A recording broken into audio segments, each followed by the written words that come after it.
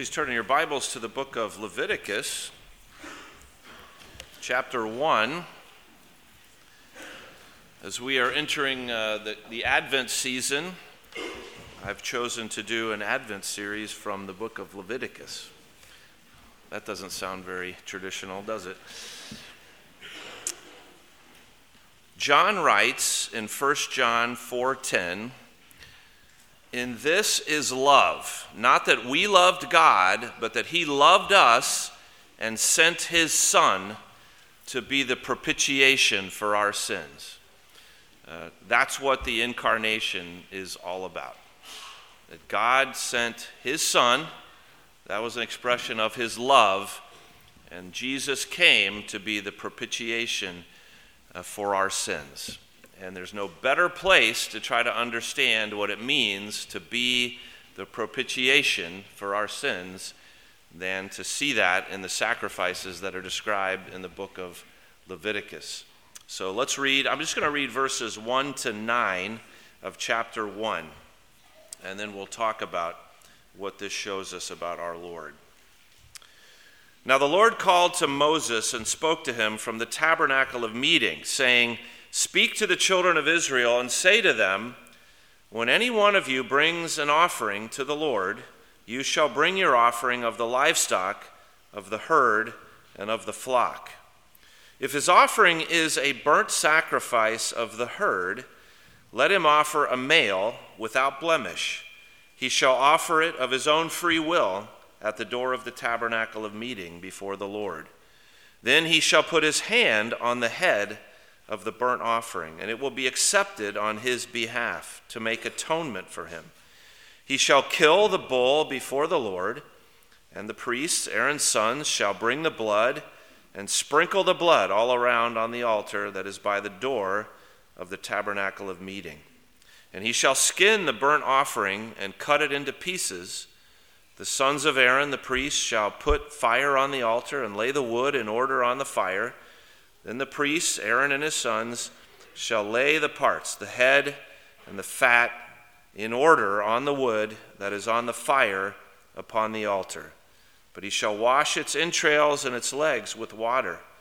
And the priest shall burn all on the altar as a burnt sacrifice, an offering made by fire, a sweet aroma to the Lord." And there we'll end our reading. May God bless his word to us as we consider it together this morning. Well, certainly the Christmas season, the holiday season is upon us. And I'm always struck by what a strange blend of the secular and the sacred you see around Christmas time. So yes, there's this massive commercialism, and almost every store you go into, as they're offering sales and wanting us to spend a lot of extra money this time of year, they're playing Christmas music. And one minute you're listening to "Here Comes Santa Claus," Silver Bells, something like that. And then in the very same store and the same station or whatever it is, then you're listening to "Joy to the World" or "Hark the Herald Angels Come." And they're actually saying words that, if you listen to them, are sometimes biblically quite profound and quite uplifting. And so you have this profound biblical truth right alongside these secular traditions. And however your family chooses to celebrate this time of year, it's important to understand why Jesus had to come into the world if we were going to be saved. If we were going to be saved, Jesus had to come in the flesh. Because as we read from 1 John there, Jesus had to be, and we had to have a propitiation for our sins, someone to take away our sins. And I know, children, that word propitiation is maybe one you're not familiar with. Well, listen as we go through, because we're going to try to make sure we understand what it means. And what we see as we look at the passage today is that your access to God's favor and blessing comes through the radical sacrifice of Jesus Christ. And so this is a call for us to live and to worship God by leaning on our Savior, Jesus Christ. And children, you might draw a picture that we had described here of this altar and this animal burning on the altar, and listen for what that teaches us about Jesus and what he's done for us. Well, there's an outline in the bulletin, and you'll notice the first thing we want to see there is that your natural impulse is to seek God's blessing in worship. And this is one of the strange things about the book of Leviticus is it begins, there's no introduction, there's no sort of easing us into the topic. There's just like immediately we're chopping up animals and setting them on fire. And it seems like a very strange way to start a book. But the reason why it must start here, and in fact the beginning, several chapters are on the sacrifices, is because the sacrifice is so central to what it means to live as God's people. And so we have to understand Leviticus falls in an important context. It's in the middle of the Pentateuch, the first 5 books of Moses. And in the first 2 books, we have God creating the nations, right? Creating the world, creating the nations, choosing this one family. He's drawing this one family to himself out of the nations. And then in Exodus, he's taking this family and making them into a nation and drawing them out of their slavery in Egypt and establishing them as a worshiping community, serving him. And he, at the end of the book of Exodus, God moves into the tabernacle. He gives them all the instructions on how they are to build the tabernacle. And then God moves in and the glory cloud is there. And then the book of Leviticus comes, and the book of Leviticus, there's nobody moving anywhere. It's really different than all the other books of the first 5. When we go on to Numbers and Deuteronomy, that's the story of how the people go and move and prepare to take the promised land, how they're going to live in the promised land. But Leviticus occurs during a 1-month period.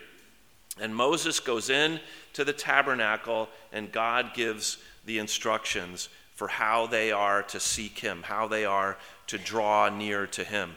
And commentators call the first 7 chapters of Leviticus the manual of offerings. They describe 5 different offerings, and these are offerings for individual worshipers.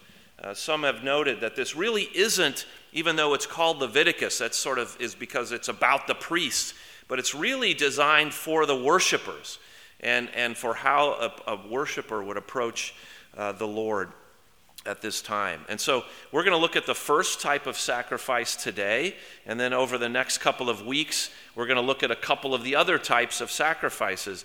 One of the things that's important to know is that the reason there's multiple types of sacrifices is because one sacrifice was not adequate to picture for us the work of Christ. It's only when we put all of them together that we get a full picture of what Jesus Christ accomplished for us. And I think it's also important to know that the sacrifices that are described here are not the original. It's not that Christ comes in and then tries to model what he's doing on these sacrifices, right? These sacrifices are modeled on Christ. He's the reality. These sacrifices are designed to show us something of this coming reality that the people we're looking forward to and that we've been able to experience by knowing the Lord Jesus Christ. And so right here at the beginning, it says, now the Lord calls to Moses, and he says in the second verse, speak to the children of Israel, say to them, when any of you brings an offering to the Lord.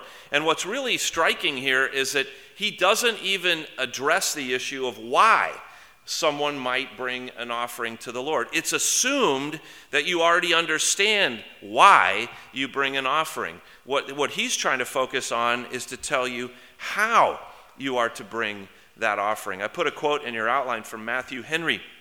And Matthew Henry writes, it's taken for granted that people would be inclined to bring offerings to the Lord. The very light of nature directs man some way or other to do honor to his Maker and pay him homage as his Lord.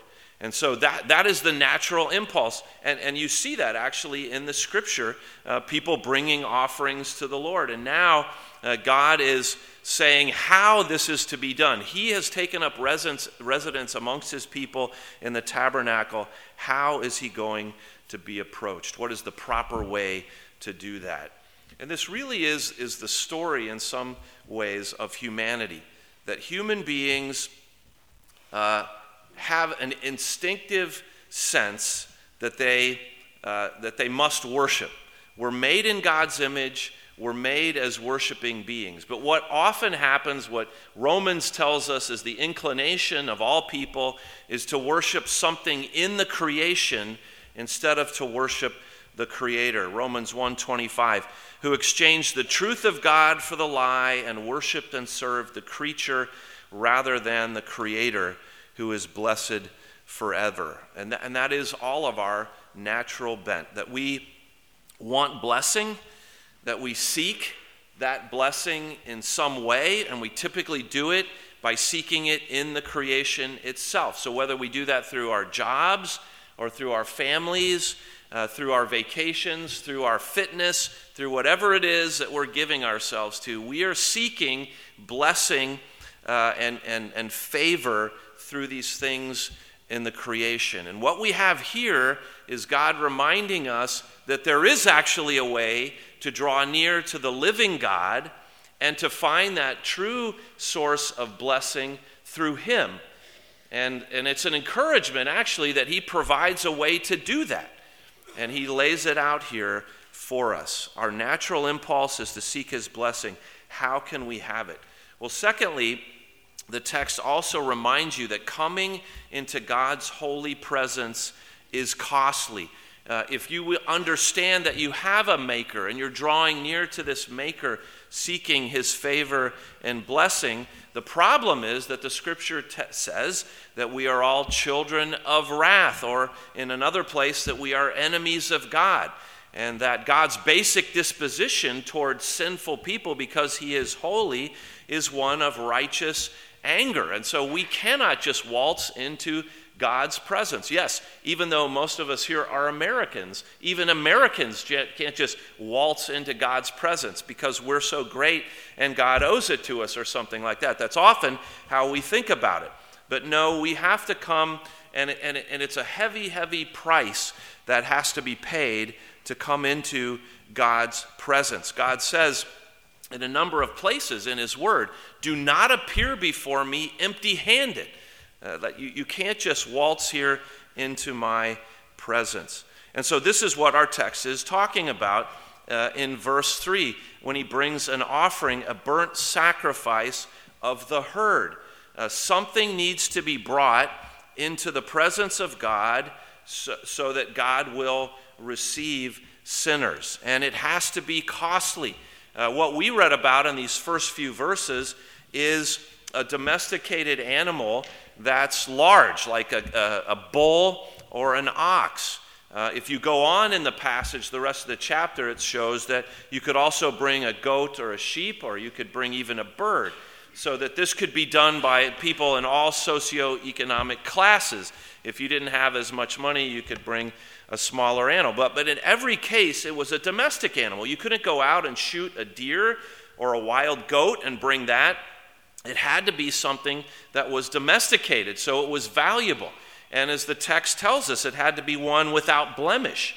It couldn't be one that was weak or there was something wrong with it and you were getting rid of it anyway. And it also had to be a male. You had to take one of your breeding stock, and you had to bring that costly animal, a perfectly good domestic animal, to be sacrificed in this way. And again, it's sometimes hard for us to understand what this means, but this is an individual acting on behalf of himself or his family, coming before God, seeking the favor and blessing of God, and having to bring something of tremendous value in order to do that. Now, children, how many of you have ever roasted marshmallows over a fire? Oh, come on. I know you've all done this. Okay, very good, very good. So, how many times have you been roasting your marshmallows and the marshmallow falls off and goes into the fire and is completely ruined? Has that ever happened to you? Okay, good, thank you. Most of you have had that experience. Now, what's the proper response when that happens? Go ahead. Okay, right. It's not to cry and sob and to tear your hair. Oh, I can't believe I lost my marshmallow. Maybe if it's the last marshmallow, right? But Caleb gave the right answer. I just go get another marshmallow and I try again. It's very easy. Now, we might imagine what would happen if you were camping and your father was trying to cook a steak over the fire, and if the steak went in the fire and got ruined, then there might be more of a response. You might see some tears shed over that. But what we have described here is not just a side of beef, but the whole cow. Hundreds of pounds of animal that is burnt up, and not a single bite is eaten. And meat was rare in those days, that you would eat meat on special occasions. And here they're taking a massive amount of it and they're burning it all up. And that's not the only cost in this sacrifice, because in addition to the monetary cost of providing this animal, do you see how involved the worshiper himself is in this process? In verse 5 it says, he, that is the man who brought this animal, he shall kill the bull before the Lord. So the worshiper has to slit the throat of the animal. And then the priest and the worshiper are working together. There's a collection of the blood that's happening, and the blood is being sprinkled around on the altar. The animal is cut into pieces. The animal is washed so that nothing impure is getting on the altar. And basically this man is participating in butchering this large animal. So there is a heavy price in terms of his money, but also in terms of his effort. And just as a side, you see how worship as it's described here is a participatory event. It's not a passive event. The worshiper is not standing off watching other people do everything. The worshiper is intimately involved in the nitty-gritty that's involving blood and guts and everything else as this animal is being offered. And this is a challenge to us, because it reminds us, first of all, that we have no right to come into God's presence in our sinful condition. And secondly, that when we come, we are challenged to come in a way that says, I'm a participant here. And so in Hebrews 13, verse 15, it says, let us by him, that is by the Lord, continually offer the sacrifice of praise to God, that is the fruit of our lips, giving thanks to his name. So in the New Testament, you're not called to bring an animal, literally, when you come in to worship God, but it does say you're to bring a sacrifice. And it says that sacrifice is you are to express heartfelt worship to the Lord as a part of your service to him. And that's so contrary to so much of what goes on in our culture, where we come to worship as spectators, and then whatever's going up at the front, that those people do all the work, and we sit back and we just watch what you do. And that's not what worship is about. Worship is our coming, bringing an offering to the Lord. And so this text reminds you how costly it is to come into God's presence. But thirdly, the text points us to the reality that Jesus Christ paid the high price that's required to turn God's righteous anger away from you. So the real price of access to God's blessing is even higher if we think of it from the standpoint of the animal that's described here. So again, in verse 5, the throat is slit, the blood is drained. The priest sprinkles the blood on the altar, and the blood represents the life of the animal. The life of the animal is given in the place of the worshiper. This is indicated, by the way, in verse 4. It says, he shall put his hand on the head of the burnt offering. So there's a connection, and we know from the other sacrifices there's often a confession of sin even that goes with that it's transferred onto the animal. There's a connection between the worshiper and the animal. And then the second part of verse 4 says, it will be accepted on his behalf to make atonement for him. And so here's this idea that the sacrifice is making atonement. It's covering the sins of the worshiper. And that's what that word atonement means, children. It means a covering in Hebrew. And it's the Greek version of that word is where we get the word propitiation. That was the big word I mentioned. It's in the title of the sermon. And what that means literally is pacifying God's anger. That the animal turns God's anger away from the sinful worshiper and puts it on the animal. And it's a very important concept that God is, because he's holy, angry about sin, and that anger goes on to the animal and not on to us. And it's because of this that one of the Old Testament scholars I really love to read says that the book of Leviticus really should be called the book of atonement. That at the end of the day, it's not really about the priests. It's about how atonement is made and that sinful people can live with a holy God. Now, what's required for atonement to happen? Children, to get this concept, let's say you break one of your mom's plates that it's a special plate, and so you were careless and you realize that was the wrong thing to do, and then you try to turn your mother's anger back so that you make an offering of some kind to her. You say, "Mom, I'll pay for that, a new plate," or you try to do something to get back in your mom's good graces. What we're being shown here is, what does it take to get back into the good graces of a holy God if we are people who are sinful? Well, what it takes is what we just read about, that the whole animal is given over to God, and it's totally consumed. And the word that's used here for a burnt offering or whole burnt offering in verse 3 is a word that in Greek is Holocaust. The whole thing is given over. It's consumed. And so when it says in the Bible that Jesus is the propitiation, he is the atonement, this place in the Bible shows you graphically what that means. The animal's throat was slit, and the animal's blood was drained, and the animal's skin was taken off so that he was stripped naked in a sense. And the joints and the tendons are pulled and cut apart, and the animal is sectioned. And then it describes how this is put on the fire, and that the priests stoke up the fire, and all the parts of the animal are placed there, and then the fat, and the word there is tallow. It's what candles are made of. All that is piled up on the altar, and the fire roars.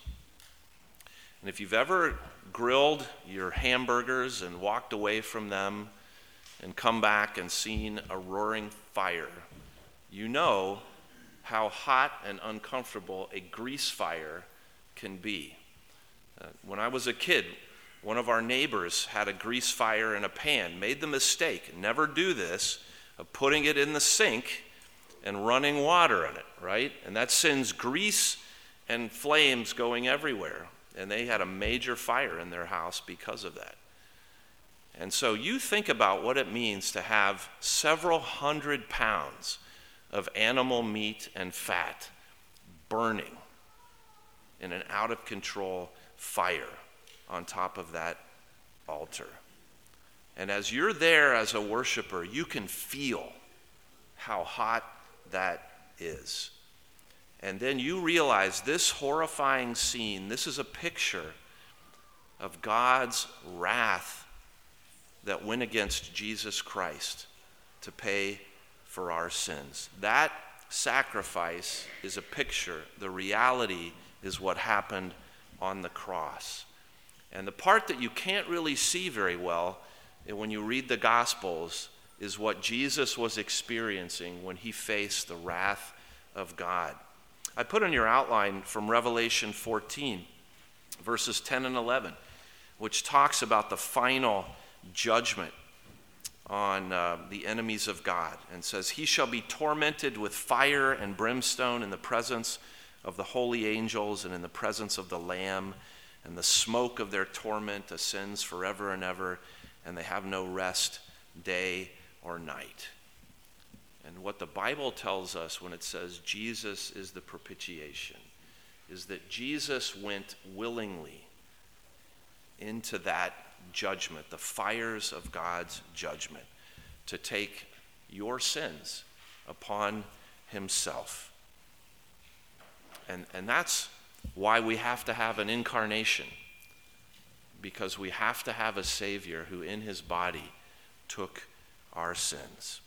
Jesus paid the high price and turned God's anger away from you. But fourthly, we see here that Jesus' radical sacrifice gives you access then to God's favor and blessing. So this pictures for us the averting of God's wrath.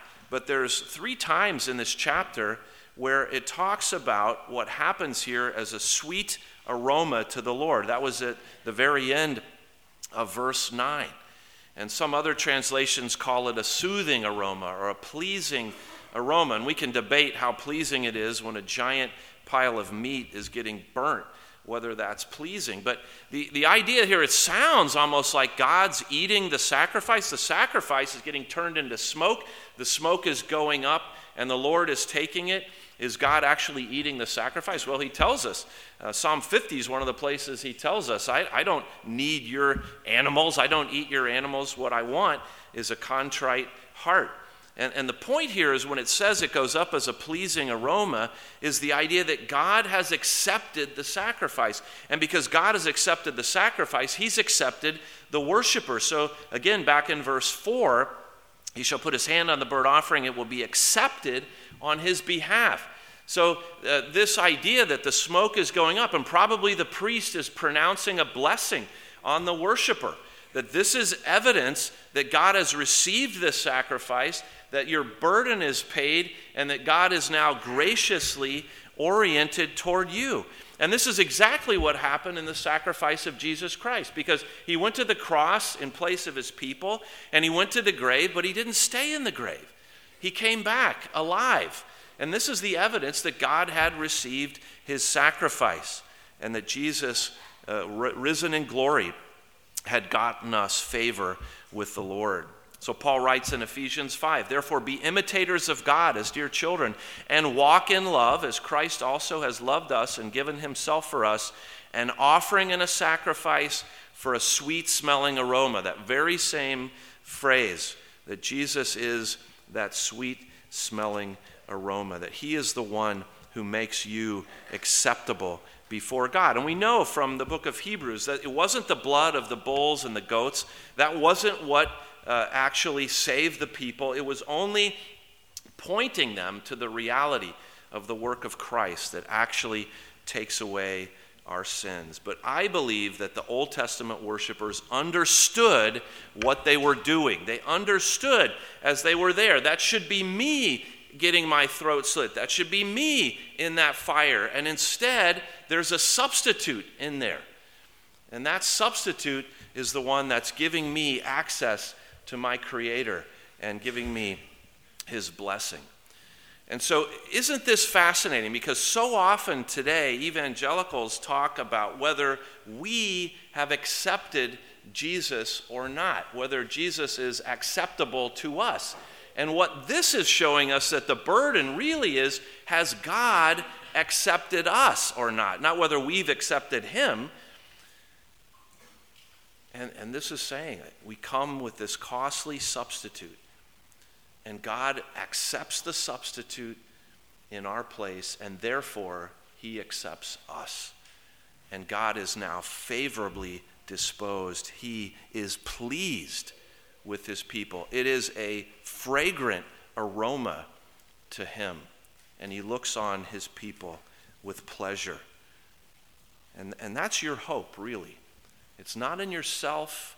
It's not in your circumstances. It's looking at the cross again and again and seeing how much God loves me. That God is pleased with me because of Jesus and what Jesus has done. So then the passage calls you to live for and worship God, leaning on your Savior. If you go back to verse 4 again, he shall put his hand on the head of the burnt offering. And that word that's translated, put his hand, lay his hand, is translated in other places lean. In fact, that's the word when it talks about Samson leaning on the pillars when he eventually pushes in the building. We just studied that. That's the same word. So it has the idea of putting significant pressure on it. I put another example from Isaiah 36 in your outline where there the people are criticized for trusting in the staff of this broken reed Egypt, on which if a man leans, that same word, it will go into his hand and pierce it. You have to lean pretty hard on a reed to get it to pierce your hand. And so this is a way to talk about our trust and our faith. We come and we put our hand on the sacrifice. We are leaning on the sacrifice. We are trusting on the sacrifice, that God's going to receive the sacrifice and in our place and be favorably inclined toward us. And this is, of course, what you must do through the Lord Jesus Christ. You must lean on the Lord Jesus Christ. And you must tell yourself again and again that God receives me favorably because of the Lord Jesus Christ, his Son. And this then becomes the basis for how you are to live. It's not an accident then that Romans 12 verse 1 says, I beseech you therefore, brethren, by the mercies of God, that you present your bodies a living sacrifice, wholly acceptable to God, which is your reasonable service. Do you see what it's saying there? It's saying because Jesus has gone into the fire for you, because Jesus has been sacrificed in your place, you are able to be received by God and now to serve God as a living sacrifice, not as a dead sacrifice, but as a living sacrifice given over to serving the Lord out of gratitude. J.I. Packer, in Knowing God, says this: in paganism, man propitiates his gods, and religion becomes a form of commercialism, and indeed of bribery. But in Christianity, however, God propitiates his wrath by his own action. He sets forth Jesus Christ to be the propitiation of our sins. And that's the glory of the gospel. You and I cannot do it, but Jesus did it in our place. And because Jesus did it, you and I can be forgiven.